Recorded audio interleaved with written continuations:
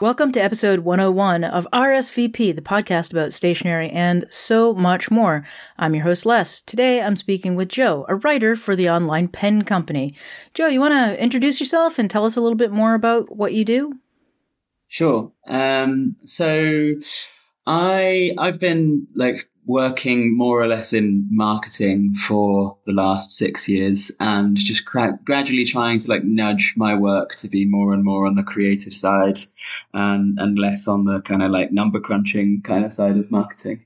And I found that just the nature of being a businessy professional, you spend most of your work life in front of the screen, and that my theory at the moment is that screens can kind of be the antithesis of creativity. And I know that it might be a bit shocking to people who do loads of creative work in front of a computer, or all of their creative work in front of a computer. But I've found that I can, if I plan my ideas or do my thinking first, in a notebook, and it slows everything down, it gets you away from all of the distractions for a little while. And then when you do come to finish stuff or proceed with stuff in front of the screen, you're a little bit more inspired while you're doing that work. So that's kind of where I'm at with it now. But I've been kind of a stationery fan, not very knowledgeable, but I've loved the experience of being in a stationery store since I was little. Nice. What stationery is in your life right now? What are you using? Right now, I have a Midori dotted A5 journal, which has been very nicely bound in leather for me by a guy who lives in my city. I live in Granada in the south of Spain, and there's a lot of traditional leather crafts people here. And there's a guy right in the center of the town that has a tiny, tiny bookstore. And I took my Midori dotted journal to him, and I said to him, do you have a cover that will fit this? And he was like, no, I'll make one for you. And I was like, wow, how much is that going to cost? And he was like, €12, the same as it would cost for one of his pre-made ones. And I was like, I'm kind of stunned by his generosity. That's about $15 or something like that. And it's really nice. He's done a really good job of it. It's got a nice little leather tassel. That's my good stuff journal. That's my fancy one that I like to, I'm a little bit precious about what I put in that. And then I've got a cheap journal, that is it's made for the Victoria and Albert Museum in London, which is a kind of classic fine art museum gallery. And that's quite cheaply made. It's a cheaply made notebook, lined, but it's pretty. It's got a pretty cover. And that has become my really intimate journal because I'm not very precious about what I put in it because it's a little bit scrappier. But then as a result, it's become the thing that's got all my secrets in it. And then thirdly, I have a journal that I've had for a long time that I use exclusively for work stuff. And it's an Italian one with a nice embossed cover with a really intricate pattern on it. Also lined, much fancier than the Victoria and Albert Museum one.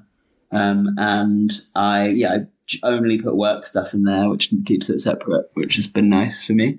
And then in terms of writing instruments, I use a bunch of different Pigma Microns from Sakura. And years ago when I first started journaling, I would always use the O7s, which are some of the thickest ones they do before you get into proper marker territory. But I've gone down to the O5s in color. And I've got the alternative color set. So the Pigma Micron range, there's a really common color set that I've had before. That's kind of your standard primary colors plus a nice purple. And now I'm on these alternative colors, which are called sepia, blue, black, royal blue, burgundy, hunter green, and fresh green. And they're pretty nice. But then I also have, also Pigma Microns, but in black. And I've got an O2, an O4, and an O8. And the O2 is the thinnest nib pen I've ever used. And me using that now for some of my journaling feels a little bit like coming of age and being like a serious, like, oh, my handwriting is finally good enough that I can use a thin nibbed pen. Nice. That's some good stuff. So I carry a pocket notebook with me everywhere in terms of what's in my life right now. I use a Notco fodder stack to keep this little bundle of pocket notebook and 3x5 cards in a bundle along with my COVID vaccination card. And so I always have it with me. It's like a folio. It's like your... So, it's like this little pocket. And then on the outside of it, it's got a slot for a pen. And so I've got the little pocket notebook, and Lisa S., a listener for the show, she sent me this a while ago, and I can never remember the name of the maker. And I feel so bad because I would love to buy more of these. The cover is nice and stiff. The paper inside is lovely. And then it's hand stitched. There's just a simple pamphlet stitch, but it's so nice. I just can't remember who it was. So it's a really sweet little pocket notebook. And then the 3x5 cards. So, listeners of the show will remember that, or if you've been listening for a while, I recently started a new job, and part of that job is I took over a print shop, which has been amazing. And I made myself, I call them my bougie 3x5 index cards. So there were all of these like narrow prints that they had done with groups that just weren't very good. Like they hadn't made the cut. They were just trash, but they weren't good for printing other things on because they were too narrow. So I cut them into 3x5 cards, and they're 140 pound or 90 pound like poster stock that you would use in a letterpress shop. So they're super thick, super nice, like just amazing, like Fabriano paper. And other brands, like there's Arches, there's Fabriano, there's Arnheim, like all of the really nice, like Stonehenge, all of the really nice printmaking papers. I've got 3x5 cards made out of this stuff. It's got printing on one side, blank on the other side. And they're the nicest 3x5 cards I've ever used. I could throw any fountain pen on it. I can do little sketches, add watercolor, and it looks great. And they just stand up. So I keep a bundle of, like a half dozen of those in my pocket at any one time. And then I've got a bullet pencil in the same little bundle, and then a Parker Jotter. And so that goes with me everywhere. And then at work, I've got a couple of sketchbooks going. One is one that I bound myself out of more trash prints. And then I picked up a Talons, sketchbook at my last visit to Artists and Craftsmen. And I'm surprised at how much I like it. I picked up I think it's 8x10. It might be 11x14. I don't usually use a sketchbook that big, but it's really nice for my current work because I can fit a dozen thumbnail sketches on a single page, or I can do a sketch and show it to the kids and say like, hey, this is how you work up an idea. And I've done that a couple of times. But we also just keep like crap 8.5x11 printer paper on every table. And the kids will use that, or I'll just grab a handful of it and be like, look, this is like, you have an idea, right? And this is what you do when you're working out that idea, trying to get the kids to understand sketching. Because it's like developmentally up until about like the late teens, kids aren't thinking about sketches. They want to do every artwork is a finished artwork to them, not a sketch. So they get really frustrated when they get to a point in the sketch. They're like, oh no, I screwed it up. And they just crumple it and throw it away. So like teaching them about thumbnail sketches and here's how you work out an idea to get something that can be more successful.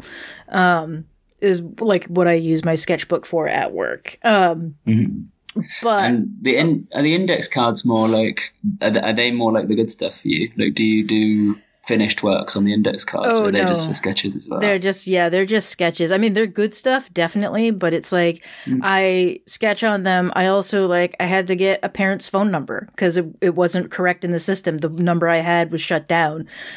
So I grabbed one of the index cards and was like, ask kid, hey, what's your mom's number? I got to call your mom.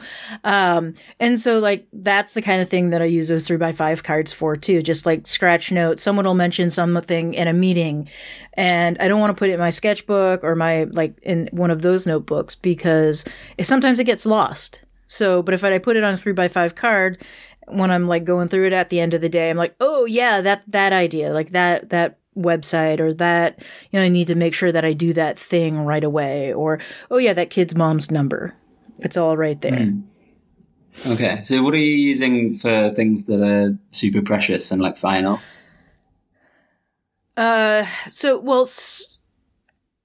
It varies. So like I will work up an idea in my sketchbook and then I'll transfer that to Linoleum to carve it, or I'll transfer it. I do a lot of collagraph work, so that'll get transferred with like a Sharpie to something like a cereal box before we cut it up and print it. Or, I'll work out an idea for a print and then I'll pull the letters from the cases to make the print. So a lot of times, like everything in the sketchbook is just ideas, and the final pieces of work always come from, doing something in between the sketchbook and the final print. Because I do primarily work in printmaking and bookbinding and things like that. So yeah, okay, all right. And then, so one of the things that I've been using in terms of like a pen is a Uniball Air in black ink. It's, I think the one that I have here was a 0.7, but the point size on it is not accurate at all. It's more like a 1 millimeter. So it pushes out so much ink. It's a pressurized, ink barrel. It just, silky smooth on every paper, but it also soaks through a lot of different papers. So that's why it's great for sketching. It's also waterproof, so I can add watercolors over the top of it if I want. So it's nice for that. I think I've got a review on my blog. So I'll make sure I put a link for an affiliate link in the show notes for folks if they want to get one of those. I've got some Uniball sparkling gel ink, the Signo range. Oh, yeah. And they're wild. Like, I don't know if it probably doesn't feel that similar to the Air, but like so much comes out of it. Like, it's really kind of wild. Yeah. And sometimes it's really inconsistent. Like the amount of pressure that you put onto the page doesn't seem to make any difference to how much comes out. Like, it's just sort of like how the pen feels like behaving on any given day. But it can also be quite liberating because it takes away your freedom to choose like how something will look in the end, but like always produces a nice effect in the end just because it's so sparkly. I haven't tried the sparkly Signo range. I enjoy a regular Signo because they're great in terms of their smoothness, and they're a great sketching pen if you want like a black ink. But they like usually the Signo range is pretty consistently smooth. So, but I kind of want to get the sparkly stuff. Like I enjoy having fun gel pens just in buckets for the kids to use. And for me, I mean, I'm not going to lie. I like having the fun gel pens around too. Yeah, I definitely recommend trying these. Like the smoothness is quite consistent. It's just like the line thickness just seems to vary, and like sometimes I don't know. It might be because I'm not used to using gel pens, and like sometimes I give them a shake or something. I don't even know if that's making an impact on what's going on in the barrel. But like, sometimes I'm like using them and it's like not much is coming out, and then I'm like, what's going on there? And then I go over the line again, and then suddenly it's super thick. Interesting. Yeah, I got to pick up some of those, I think. Hey, that's sure.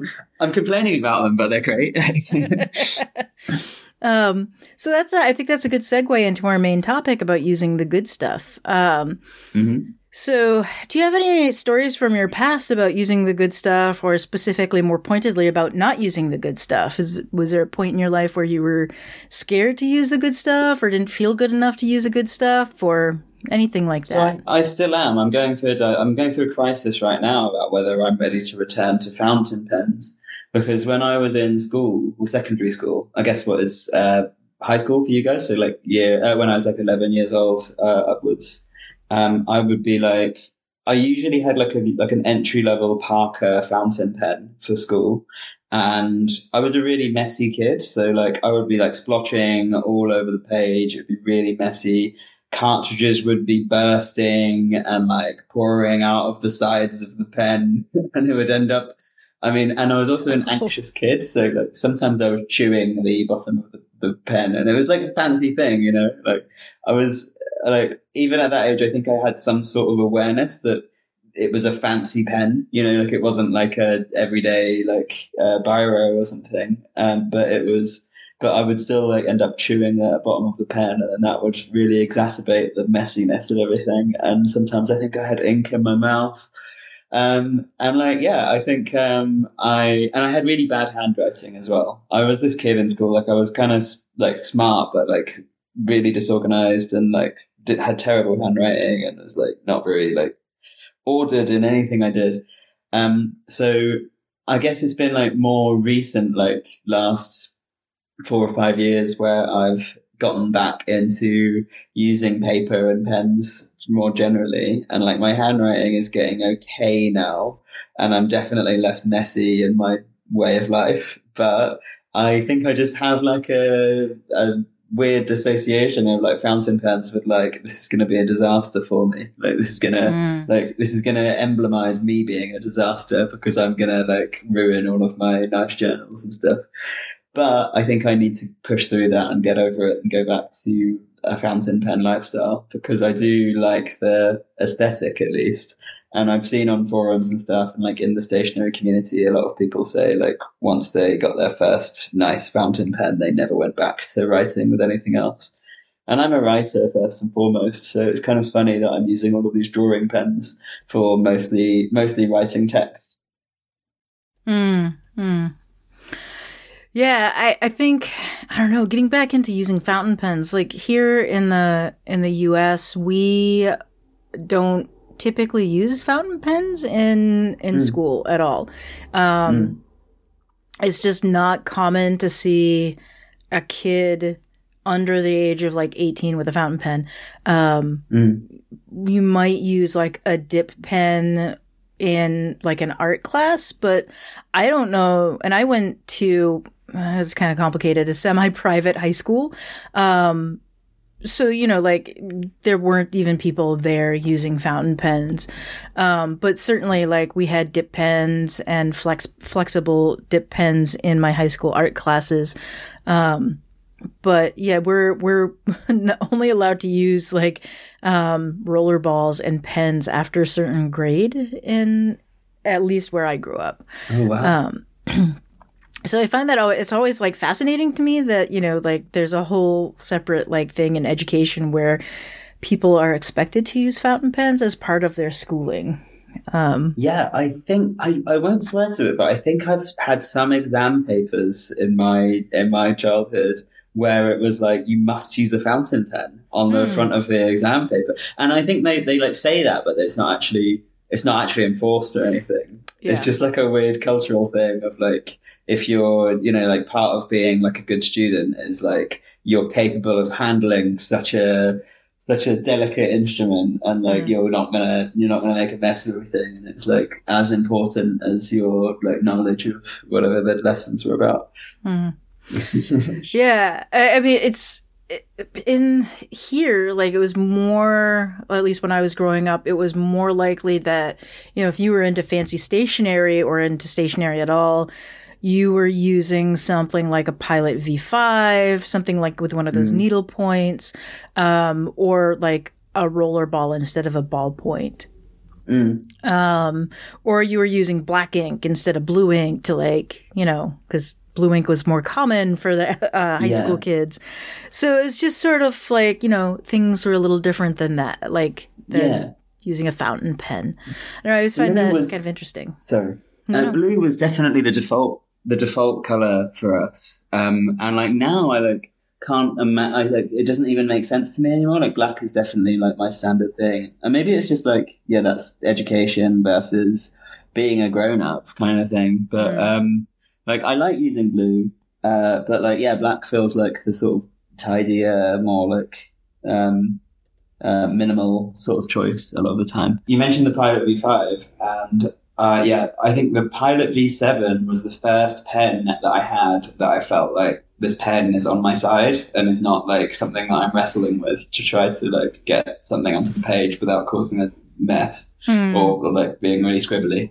And like, and like at the time, I mean, that was also when I was like, okay, so a thicker nib is what I need to like kind of disguise my terrible handwriting.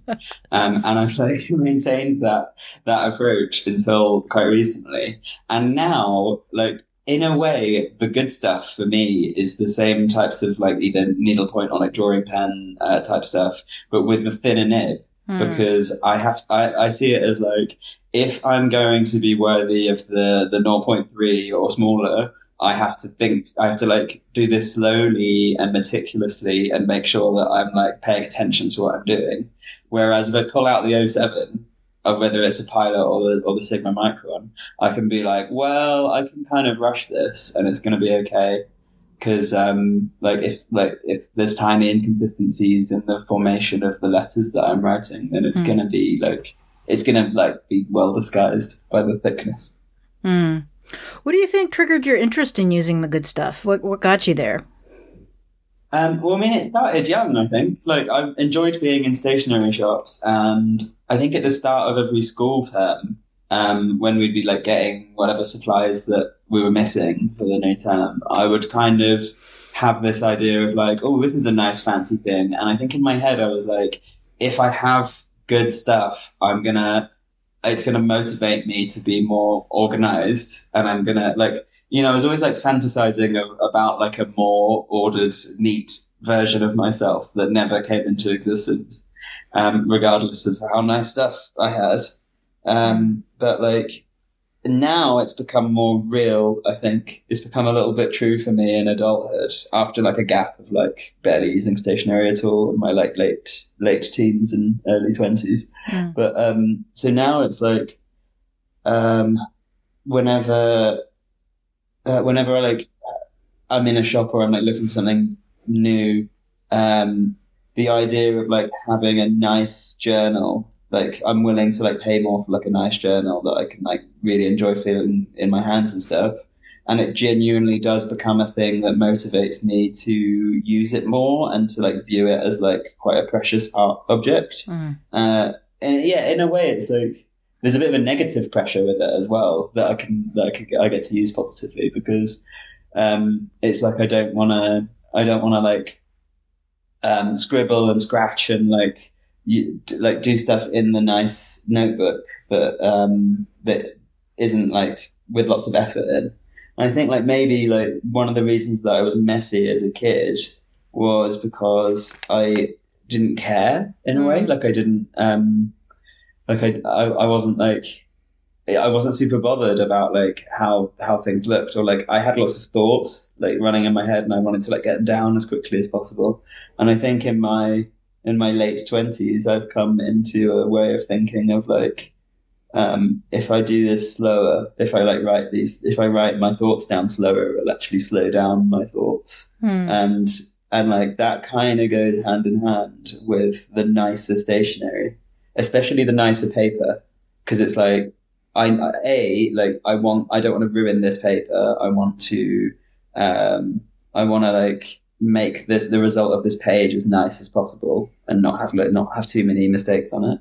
And then in doing so, that slows down my hand, and then that slows down my mind, and then I'm less anxious, and I'm like thinking more clearly and a little bit more deeply. I'm not rushing from thought to thought and like abandoning some like previous idea to get excited about the next one. I'll like stay with one idea for longer and then fill the whole page with that idea. And that's, I think that's the main thing that the good stuff is for me now. And it's interesting that that's sort of a reflection of what I thought that the good stuff would be for me when I was a kid. Like when I thought it would be like the thing that would force me to be tidy. That's interesting. Like, I don't know. I think there's like this tie between like the good stuff and having tidy handwriting for you. Yeah, 100%. Like, Yeah. it's like, I mean, now I have two kinds of handwriting, basically. I have my okay handwriting where people see it and they like don't believe me when I tell them I have bad handwriting. And then I have my regular handwriting, which is what comes out if I'm using any pen that I don't love on any paper that I don't love. I can almost guarantee that like it's gonna look similar to how it did when I was a teenager, which is barely legible. So yeah, like the good stuff is my like gateway into doing things more intentionally. It kind of sounds like really exaggerated and cliche, but it's so not for me. Like having like seeing it's like a new world or a new version of myself that came into existence via like yeah, no, it's like it's kind of it seems kind of silly to think of it this way, but it's absolutely true. Like I started using a nice notebook and then a nicer notebook and a nicer pen, and that just happened to synchronize with me like being more intentional, like journaling more, like documenting my thoughts a bit more, to the point where like now those two things are intrinsically tied for me in my mind, even though they're not necessarily that closely related in reality. Well, I think it's that intentionality that I think so many of us come into stationery, you know, not knowing what we're going to do with the stationery, or we're looking for a particular experience. And I think that the intentionality is really a huge part of it for many of us. I mean, you're going in, like, for me, I like when I first really got into stationery, it was really about like intentionally seeking out materials that worked for making art in a particular way. Right. Like, my first experience buying a pen that was over like $1 or $1 a package was buying a repeatograph, in 0.01 size, because I wanted the tiniest point I could get. And because I'd had experience using one of those in an art class, and I was first year of high school, which, was 13 for me, age 13. And, it like there was an intentionality, and I had to go to an art shop and, pick out the pen and spend, what was an excessive amount of money for a 13-year-old kid in 1990, and then, also buying a container of ink to go with that, knowing that I was going to use that pen. Well, I mean, at this point, for the rest of my life, like I've still got that same pen. And, like there was an intentionality in seeking that out, and an intentionality in the planned use of it. I don't know, like that. I think it's the first time the intentionality of use of stationery has come up in this series. And I really do think it's a large part of what we're doing when we're seeking these things out. So you're saying when you like went to buy like stationery for the at the beginning of you getting into it, you already had like the purpose in mind. Like the purpose came first, and then the equipment came later. Yeah. But I got into stationery like in reverse. Like I went into shops and I enjoyed the smells and the sights and I don't know, like the promise of it. Like it's kind of like the fantasy of like, oh, what worlds could I be living in? Like what type of person could I be if I like bought this stuff? And then I think like I think there's a question on your list that I read earlier of like what's the difference between like collecting and using stationery? And I think like I'm one of those people that like could easily have become a collector, like, but like not even with any knowledge, because I just wanted the stuff, and like the stuff seemed like I would sort of be telling myself stories of like, oh, I'm going to use this, I'm going to find loads of like exciting ways to use this, but like I never really knew how or why or like what it was that I was hoping to get out of it. I just felt like on a really like animal level, like super instinctive, like, oh, this is so beautiful, like this paper's so beautiful, or like, oh, like, or I'd see like in certain shops that are like selling more like briefcases and like Filofax and all of these kind of stuff. Like I would see that stuff and I'd be like, wow, I could be the sort of person that's really organized. or like I could have loads going on with my life, or like maybe when I was a bit older, when I first started working in offices and stuff, I'd be like, yeah, I'm going to be like this super classy businessman that has like the nice stationery and like has all of his shit together. But like I think like the actual like usage of it arrived for me with like bullet journaling. Like when like a friend of mine was like, you should try this to try and be more organized with your life. And then that just kind of segued into more and more creative journaling. And now my journal, my nice journal still has like a little bit of organizational stuff in it and planning, but for the most part, it's not. It's like, it's more like an art journal now. It's like maybe 80% art journal, 20% planner. But that segue has been like really gradual. It's been like in steps. And now I'm more intentional in my purchases as well and the stuff that I want to get. But originally it was the opposite. Yeah. It's interesting that you bring that up because so in several of my in one of the previous conversations I had with someone, it came up that if you want to be a writer, you need to write. And a listener called in, Stacy called in and left a message saying basically like it's okay if you just like stationery as an aesthetic thing. You know, like here's you know, an item and it's just a beautiful object. And it's okay to just enjoy stationery as a beautiful object. But I think like you're providing the connective tissue, if you will, between like, hey, I like these stationary things as aesthetic objects and the potential that they have, and then following that potential to the actual use. And sometimes I wonder, like, I know there have been times where I just pick up a stationary object or, you know, like a sketchbook or more often than not journals and think about how beautiful it is. I have a collection of journals that just gather dust because I've picked them up and like, this is a beautiful thing. And then I get it home and I'm like, can't use it. It's too pretty. You know, but those stationary objects, when I was looking at them in the store, you know, those journals, I'm struck by the beauty in them.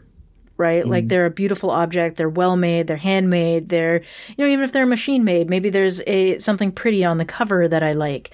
But they have potential, right? And sometimes I wonder if like that divide between stationery collecting and using is that people feel stymied by the potential of their objects, or worry that they're never going to achieve the potential. At least for me, I think that's some of it for me is like, yeah, you know, like I don't want to collect. I really want to use. And then I'm staring at these stationary objects, you know, these journals on my shelf, and they're staring at me and basically, you know, thumbing their nose because I should be using them, right? Like I should be tapping into that potential.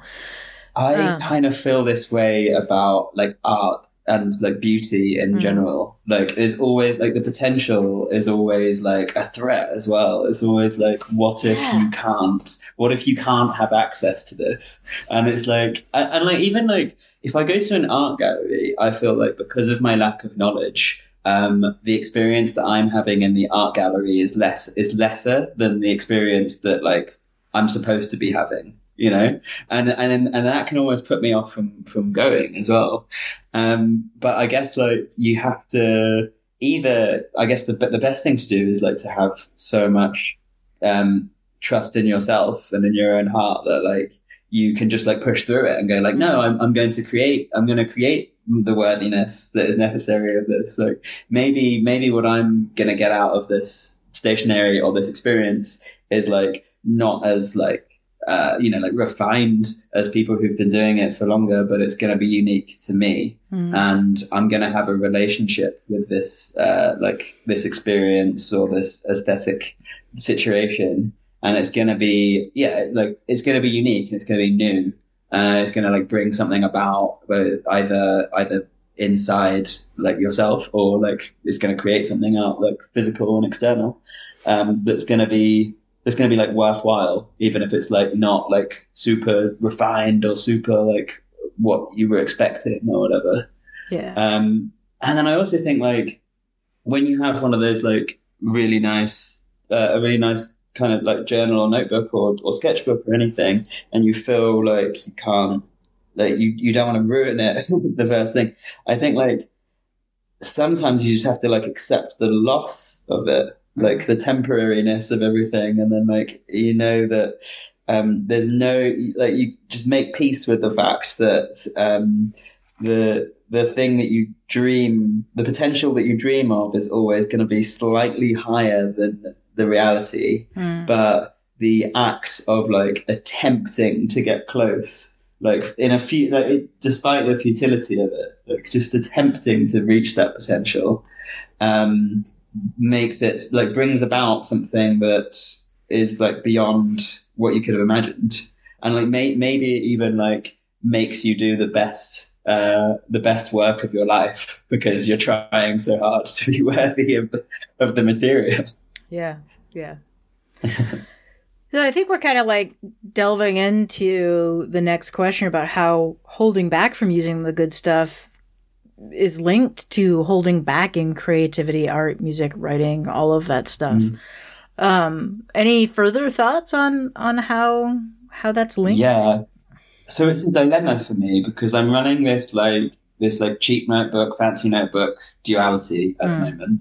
And yeah, in a way, like if I just had the fancy notebook, that would be holding me back, because the fancy notebook is the one that I show to people, and it's the ones that like I can just give to my friends. And, I mean, it's still got like a lot of intimate stuff in there, but like I'm generally willing to hand it over to a close friend and just say like, yeah, flick through this today. And if that was the only one that I had, then I wouldn't be doing any like what Jung calls shadow work, I guess. Like I wouldn't be doing any like, oh, what does my dark side say today? Like wouldn't be doing any like super like scary talking to myself that I do in my cheap notebook. But yeah, like if I was only using the cheaper notebook, that would be holding me back, which I think is more closer to the intention of the question. Like it would be stopping me from going like, okay, like what is the most beautiful thing that I can do with this?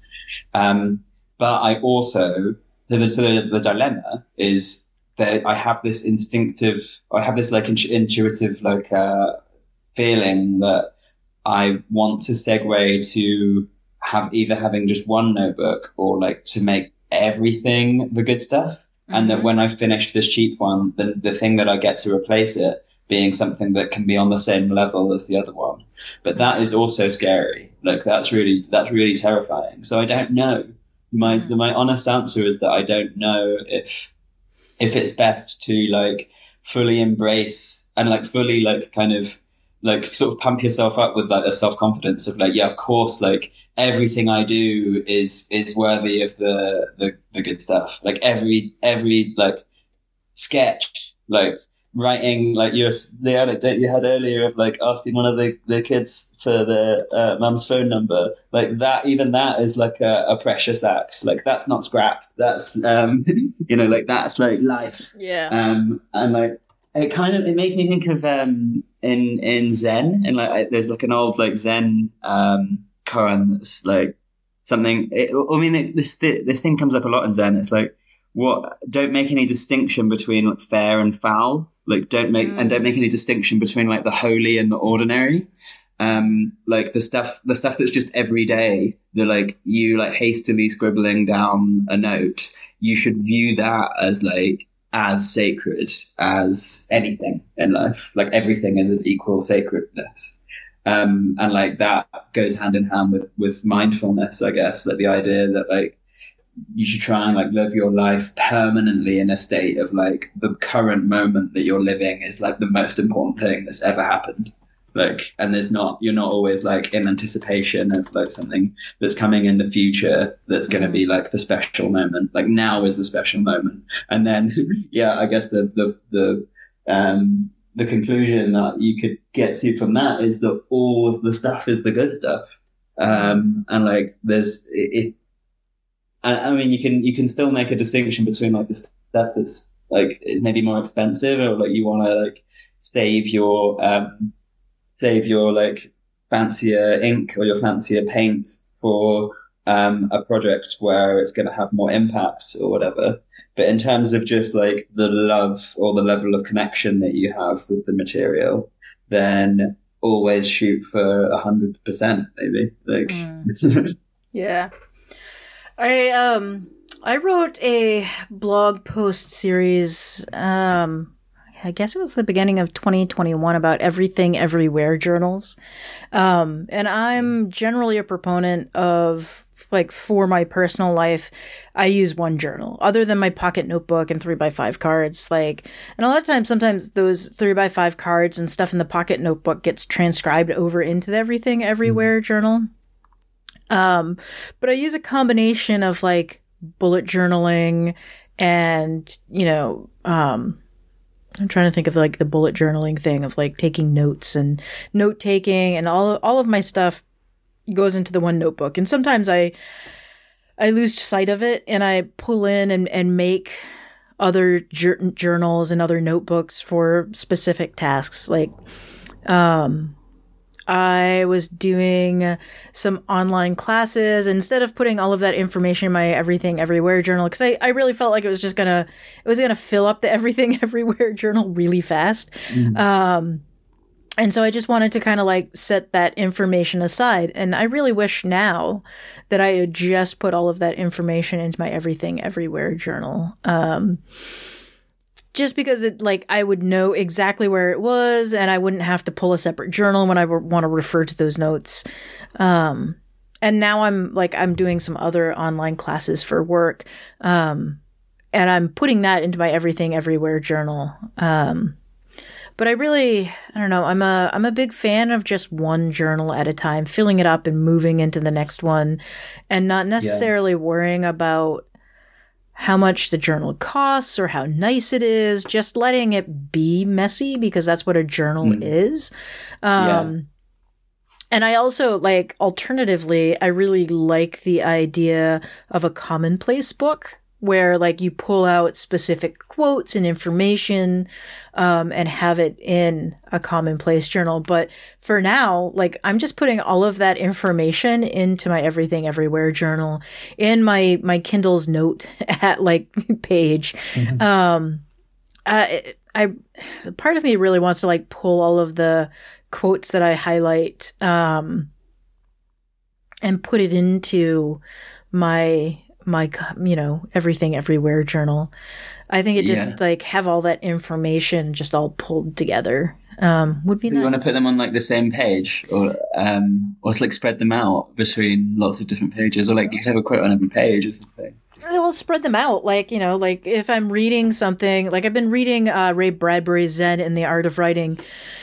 Nice. And, you know, I've got like 11 highlights from it. But it would be really cool as I'm like reading, just jotting down the quote into my journal and having it there, and then maybe processing it. Because I think one of the difficult things in terms of like, because I read hybrid style, I read on my Kindle, and I also read on paper. And when I'm reading on a paper book, it's really easy for me to pull that quote, write it on either a 3x5 card, or write it into my Everything Everywhere journal, and then process it and be like, okay, here's why this was important to me in that moment.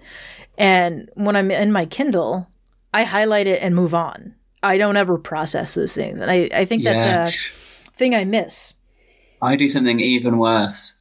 I get my phone out and I take a photo of the page. And like, because my instinct in that moment when I read something in the book I'm reading and I like it a lot, my instinct is I want to send it to someone, and like it never has the impact that I want, like, because without the context, like if I send it to friends and they like don't know, they haven't like read the previous pages or whatever, they're not gonna like know why I found it so interesting. So like this is like a habit that I'd like to change actually, and like maybe I need to start highlighting more, like putting stickers in or something and then transferring it into the journal. Yeah.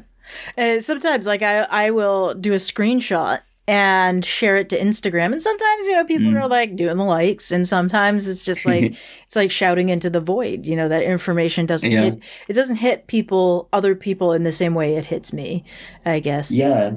I think when it's a short passage from a book, it requires a little bit of like your exposition, I think, but you have to like because it's triggered like a bunch of thoughts and ideas in you, and then I think like you have to present that quote or that passage alongside what it triggered in you, and then that like creates a new art object, I think. Absolutely. Yeah. Going back to the topic of the Everything Everywhere journal, like I've been through a couple of phases of having that. And like now there's like a very specific thing that stops me from doing that, which is that sometimes like because of like the different speeds at which you fill pages, I like there are moments where like I want to make sure that I will definitely see something that I've written recently again the next time I open the journal. Especially when there's like planning stuff, like more bullet journaling type stuff. I'll like write out my like 3-week plan or something, or whatever. And then like, I'm a little bit worried that like, if I then fill 20 pages with stream of consciousness, like writing about my dreams, then I'm never going to see that planning stuff again because it's just gotten too pushed back. So I almost like, arriving at a point of being ready to try the opposite approach and have like a whole bunch of different journals for every possible different situation. Like one that's like just pure stream of consciousness. Don't think about the words, just put the words down. And then another one that's way more planning oriented and is like, okay, here's my shopping list, or maybe even multiple like that. Maybe I'll have I've been sort of like thinking about having a journal just for like managing the home, just for like what's going on in the kitchen at the moment. What ingredients do I have right now? What ingredients do I want to buy? What have I been cooking recently? What have I been eating? Like, I guess food. It's a food journal, I suppose. Yeah, I think in terms of managing like projects, so I manage fewer projects in my Everything Everywhere journal because I separate out my work. So I definitely have, my work. I don't call it a sketchbook. I call it I don't call it a journal. I call it a sketchbook at work. Because that sketchbook goes with me everywhere. I take meeting notes in it. I take, like I'm planning a pizza party for my middle school group. What pizzas do they like? Do we have any, food allergies in that group?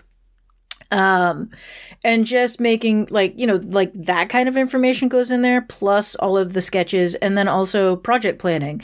So, as an example, my LGBT group is creating, posters about queer joy. So, figuring out with them, where are they, in their project? How long do they have before the project needs to be finished, before the posters have to be put up?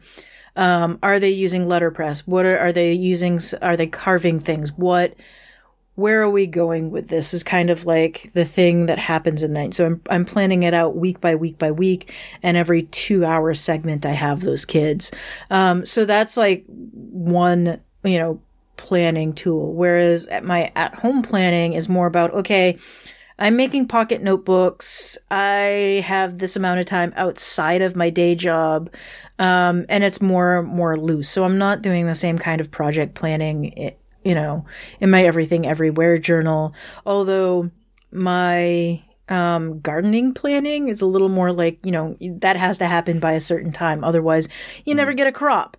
So, got to make sure that I have that planned out. But it's a little looser because I'm not doing the same kind of project planning and household planning that I perhaps used to, because some of it is, at my age, it's sort of automatic. But, I don't remember. I don't even remember where I was going with all of that. So the gardening, does the gardening get its own notebook? That's just, or is that just in with the home planning stuff? It's in with that gets into the everything, like goes into the Everything Everywhere journal. Okay. But the gardening is more involved, right? It's a little, yeah. I mean, in the beginning stages, it's a little more involved. So do you never find you have to flick through the Everything Everywhere to find the relevant gardening information that you need? Yeah, but I will use like Post-it tabs to kind of mark out. I color code. So like, I mean, it's kind of trite, but I'll use green Post-it tabs for everything gardening related.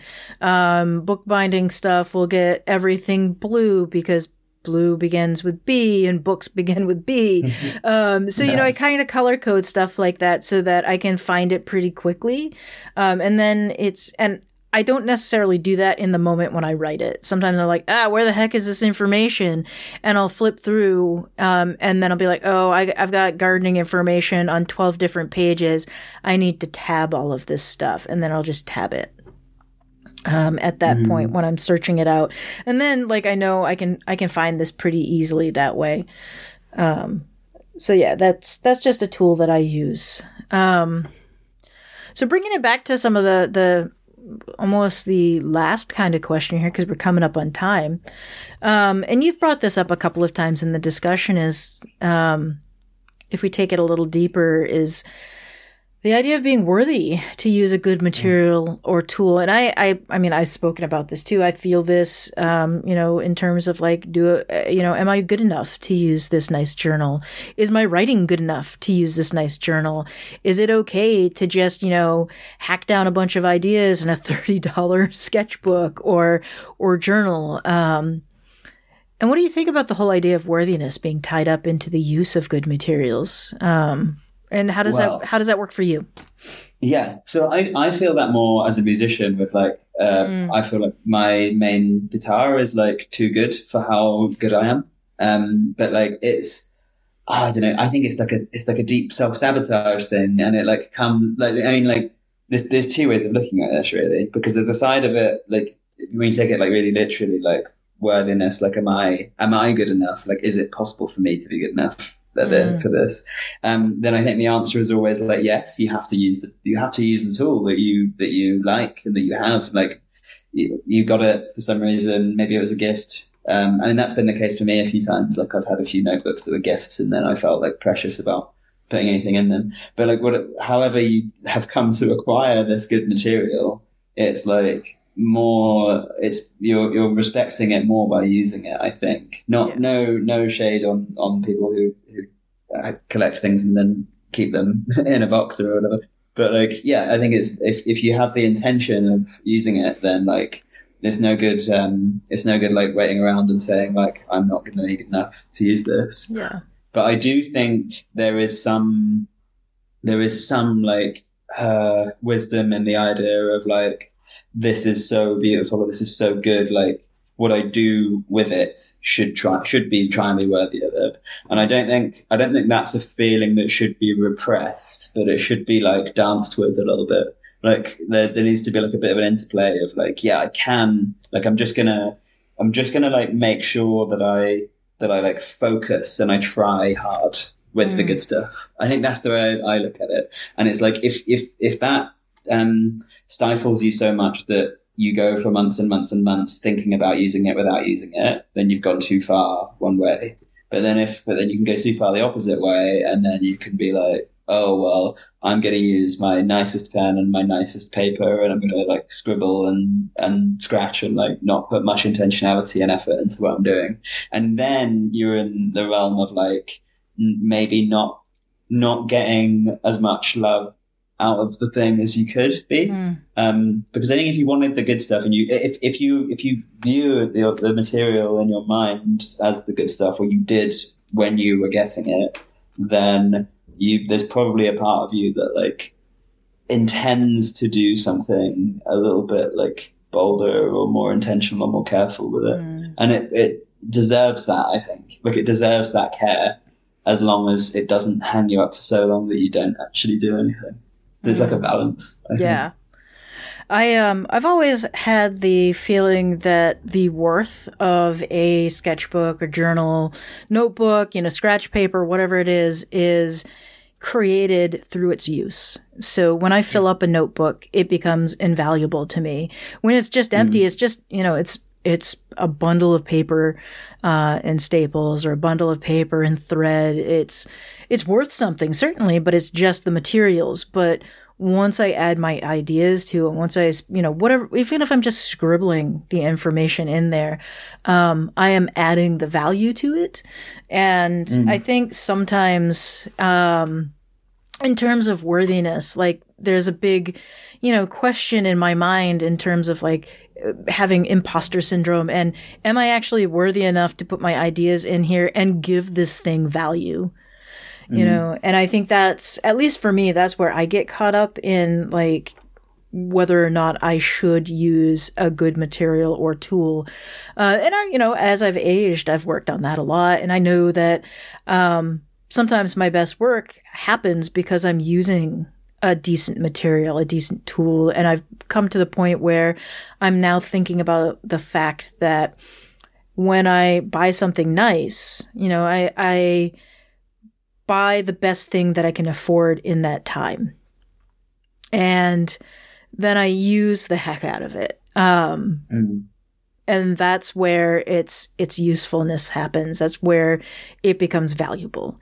And it's more about my use than it is about the money that I spent to get it.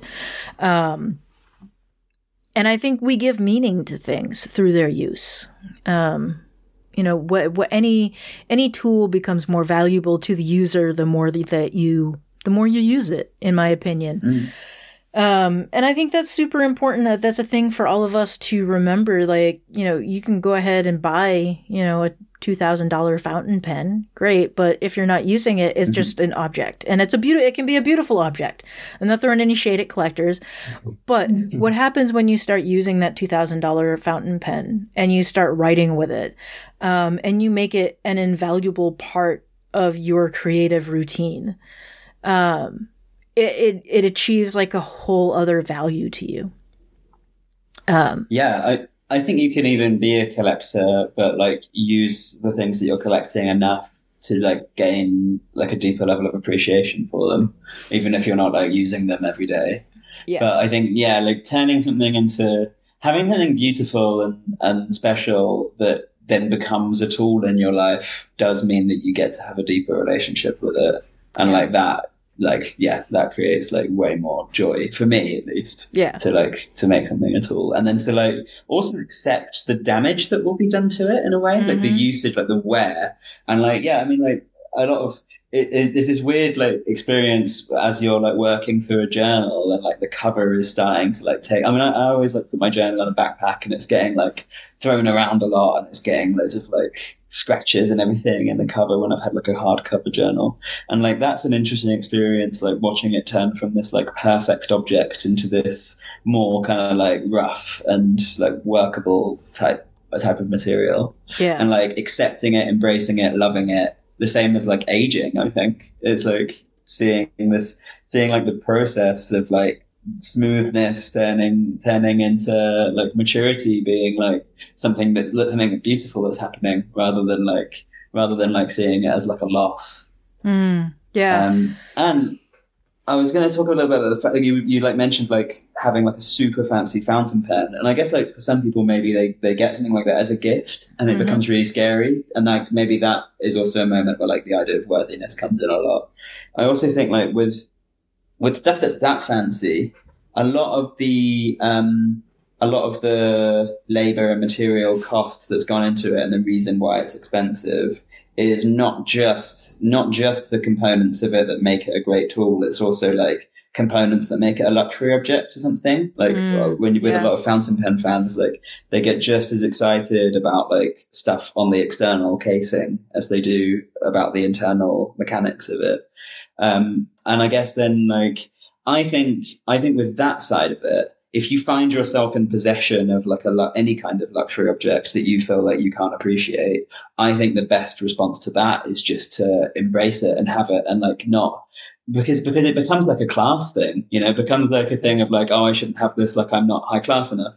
And I think if that's the hesitation, then like just kill it, like just absolutely like cut that thought down before it even has a chance to root, because like it doesn't, like, even if you're the fanciest person ever and you've been around only the finest writing instruments your entire life, you probably still don't really, really, really appreciate like how fancy the thing is. Like only if you're in the business of making it. Like if you work with gold and stuff, but the only people who appreciate jewelry are people who make jewelry, really, but like people buy fancy jewelry and stuff, and it has all these trappings of like luxury and class and everything. So I think like even if you feel like you don't appreciate it, even if you like feel like you don't know enough about it, or you don't have enough, like your handwriting's not good enough to be like worthy of the fancy fountain pen, if you have the thing, either because you wanted it and you bought it, or it was given to you as a gift, or you found it somewhere, then just don't even like bother listening to the voice that says like it's not for you. It's more relevant. I think it's more of a dilemma when it's a question of like, can you get the best use out of it because of its effectiveness or whatever. And that's like how I feel about like a musical instrument or whatever. If I have like a really, really nice guitar, then it's like, okay, there is a question that has a little bit more legitimacy to it, which is like, am I really appreciating how good this thing is? And like, then like, yeah, like that's something that you can listen to and like work through, I think, and like see as like valid, but ultimately you have to get past it, So I think there's like multiple angles to this.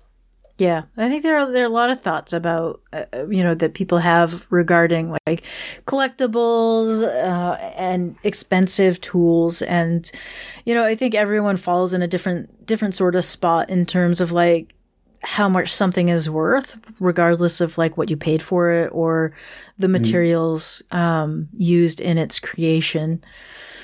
And that's been like consistent across these conversations, is that everyone has a different view of all of that, which has been really fascinating for me to be able to like hear all of these different ideas and thought processes. So yeah, any final thoughts about this? Well, what I will say is that a big thing that I've gotten out of recording this with you has been realizing that I want to take notes and take quotes from books that I read more and put them in my journal, rather than just taking photos, which is what I do at the moment. Or if I do take the photo, then like remind myself to then add that to my journal when I'm ready, or like at a certain moment. And like to link that to the good stuff, I think like that's a really good thing. That's the sort of thing that I want to put in my fancy journal, like quotes from books or whatever book I'm reading, because then it's like it like adds to the reading experience as well. Like some people say like you haven't read a book until you've read it twice. But I think like if you reread the parts that had the biggest impact on you, then you're getting a lot of that second reading value as well. Yeah, that's cool. Yeah, I hope that you decide to take more reading notes and engage with the reading. I'm gonna try my best. And I am also, I think, going to pull some of that into my Everything Everywhere journal and add another level into my reading, because I'm going to pull it out of the Kindle and add it into my Everything Everywhere journal. It's a good reminder for me too. All right. Well, we are at a little over an hour here, and thank you for engaging with me on this topic. It's always really interesting to hear all of the different things that people have to say about using the good stuff. So thank you for recording this with me. I appreciate it a lot. Thank you for having me. And just want to thank the listeners for continuing to listen to the show and engaging with me through the voicemail, and for shooting me emails and follow-up questions. And I know that the Facebook group is still growing strong, so I think I still have the link to that somewhere here. But for those of you who are interested, you can continue to call the voicemail and leave messages. The phone number is 978-712-0705. All right, you can find us online. Joe, where can people find you? So me personally, you can find me on Instagram. I often take photos of inside my journal and upload those.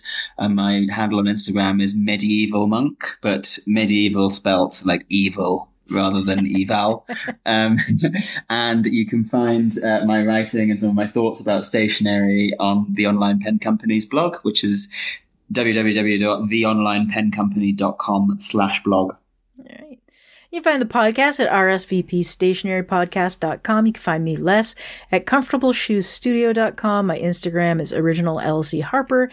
And find me on Twitter at originallcharper. And I'm no longer on Facebook. I mean, mostly. All right. Thanks again, Joe. Thank you.